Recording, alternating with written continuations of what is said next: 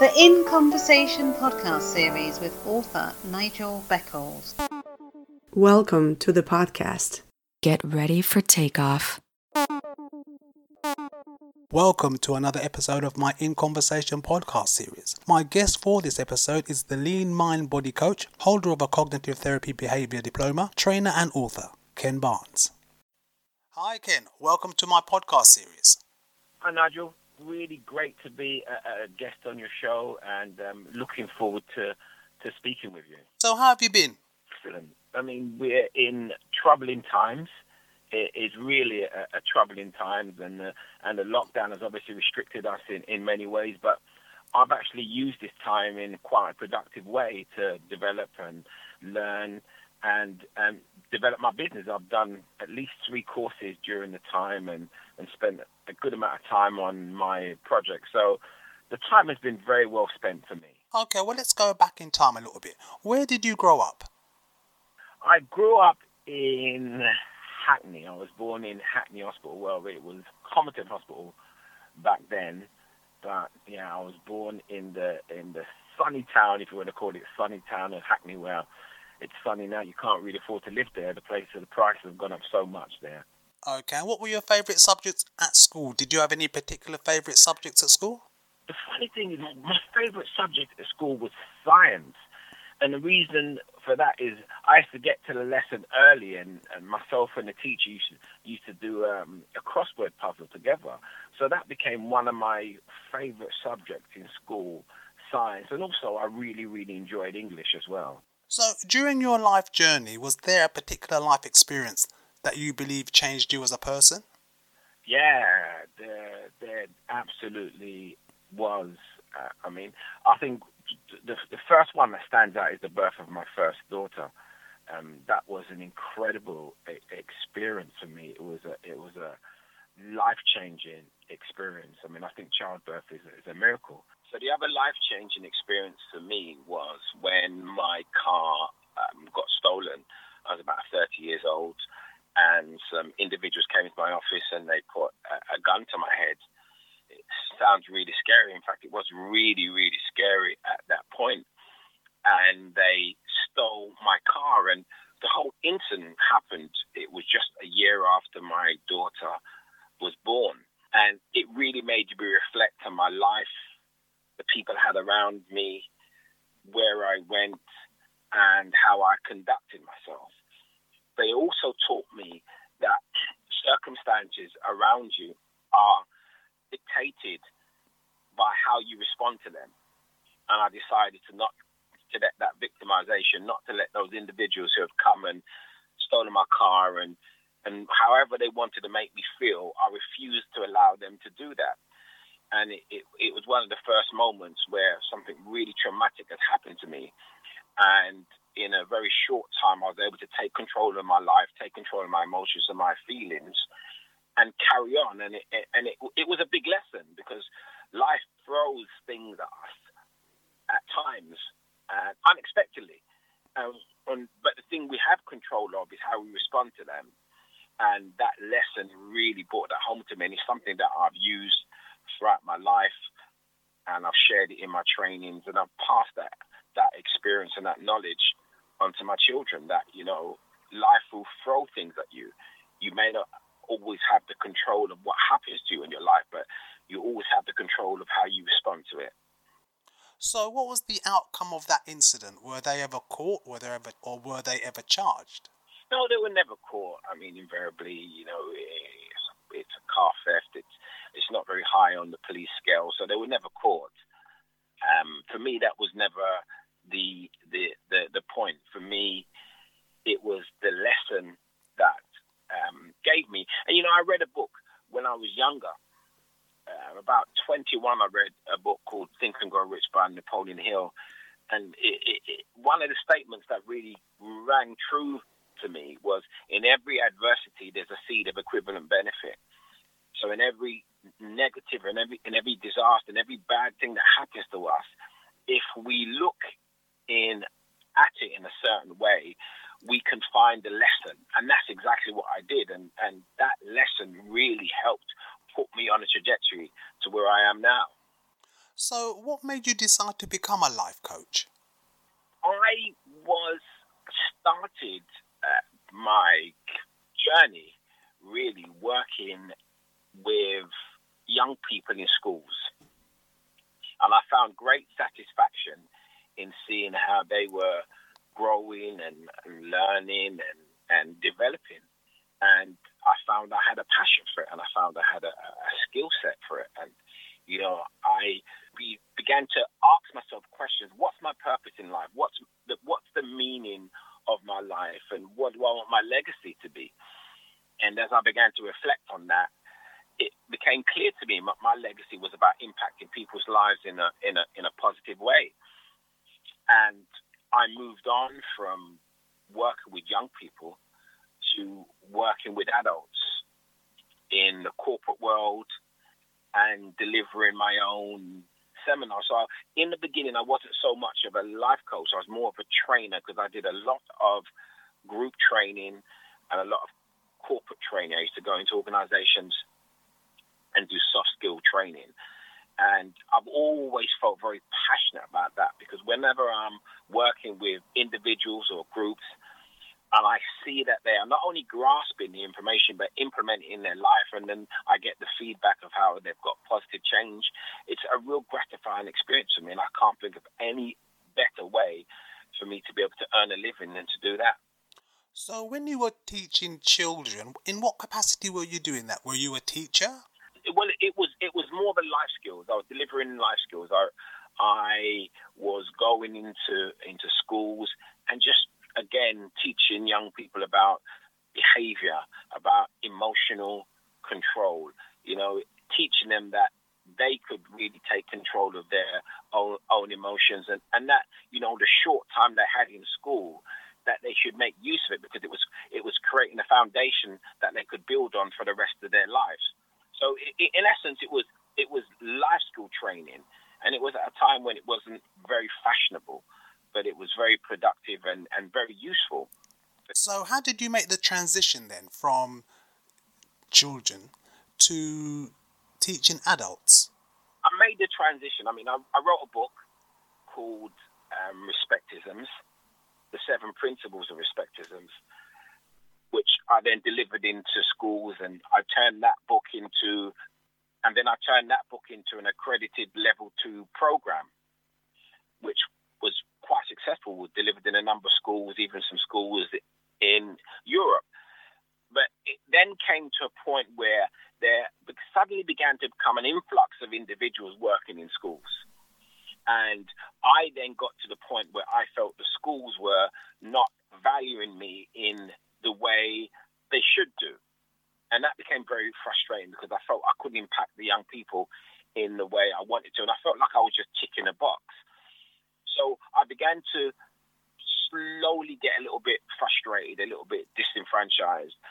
I came up with a concept called an inspirational youth luncheon, and that's where I would invite young people to a 5-star hotel, sit around the table with some successful role models. That program happened outside of school. I had complete control of it, and I was still able to impact the young people in the way that I wanted to, and it went extremely, extremely well.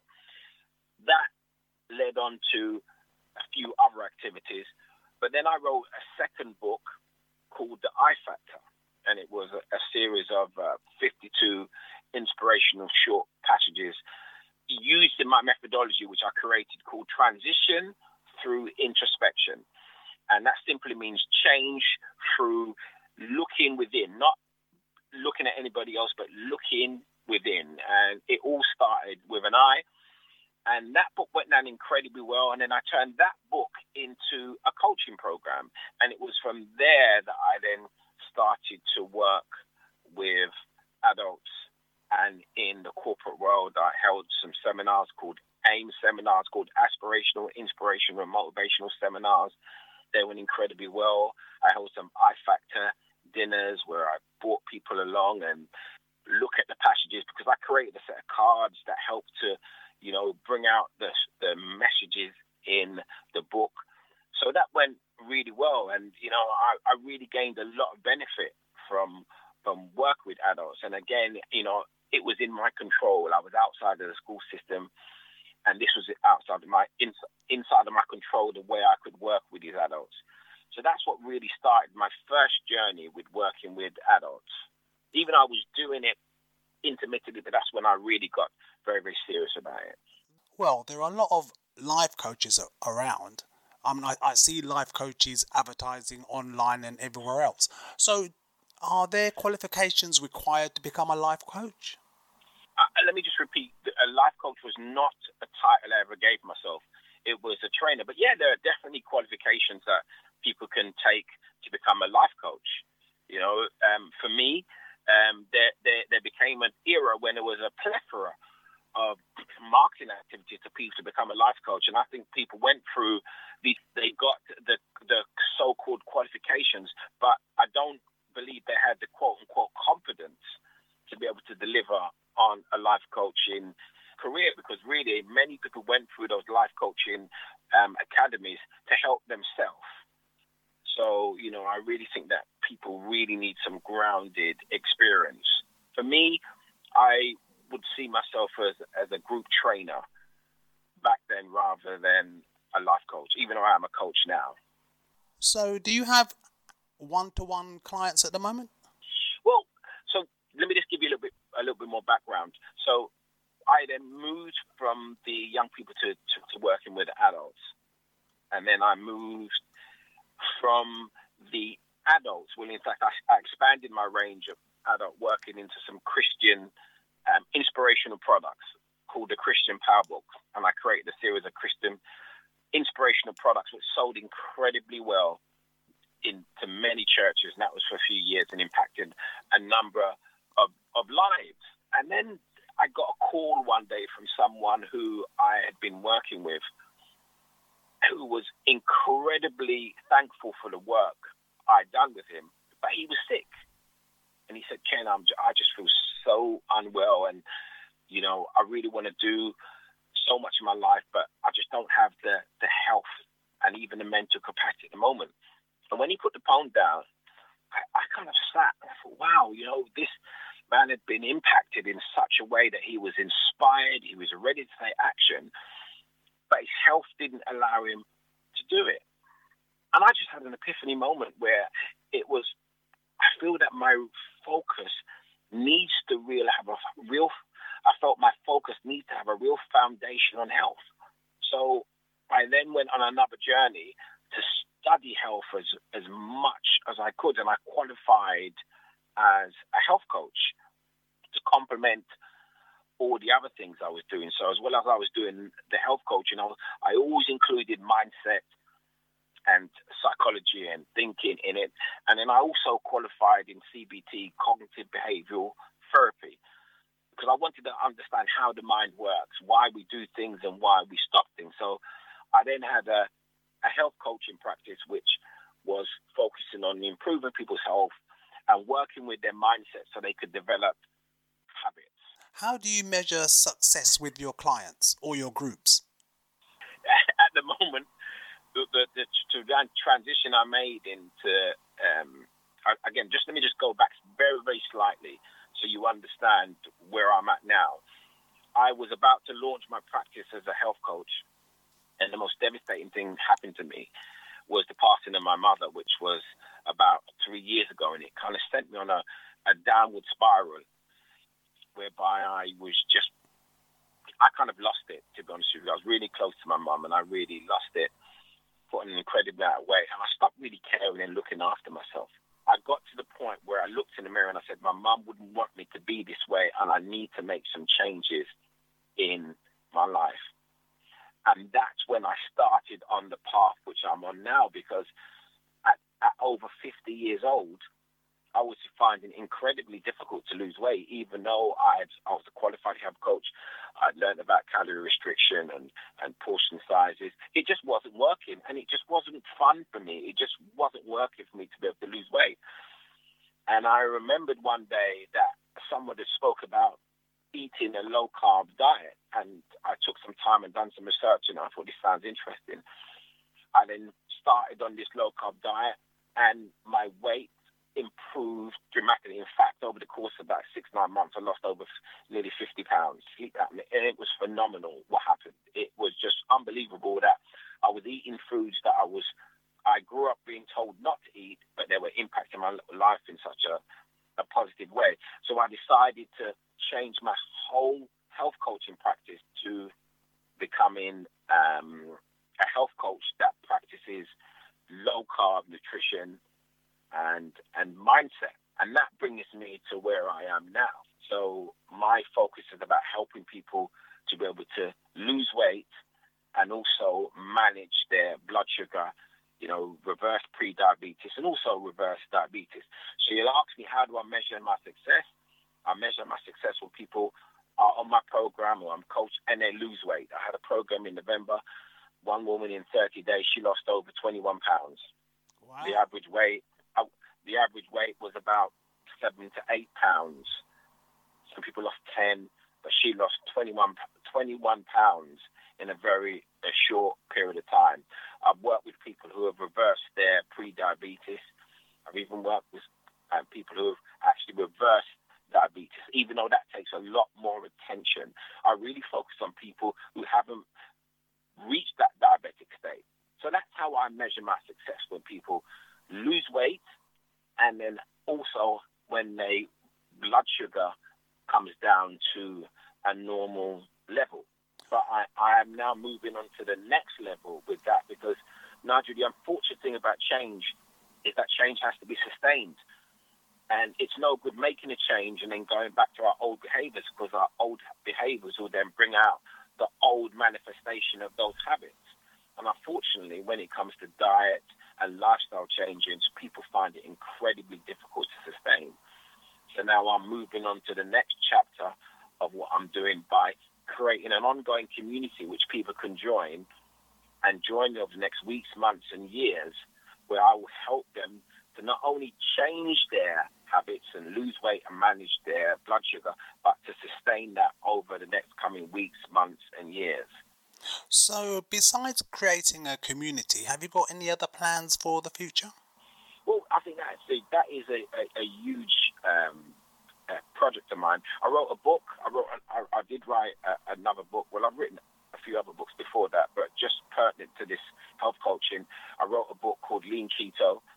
With Lean Keto, which I'm now rebranding to be called the Lean Mind Body Method. So that has gone extremely well and been really well received. There's possibly another book that I intend to write. But Nigel, this project that I'm working on now called the Lean Lifestyle Tribe is one I believe is going to not just help people lose weight and manage their blood sugar, but it's going to save lives. So for me, at the age where I'm at now, I think this is my final chapter. So I'm investing all my time, all my energy, all my study into making sure I can effectively serve the people that join this community that I'm starting. Your activities sound very admirable, I have to say. So, Ken Barnes, thank you very much for your time. Well, Nigel, a real pleasure speaking with you, and, I hope that some of your listeners have gained some insight, not just into what I do, but insight into the fact that, no matter what life throws at them, it's how they respond to it that counts. And as they say, we can make lemonade out of lemons if we have the right mindset. Very, very true indeed, and that's great advice. Take care now. Stay safe. Thank you very much, Nigel.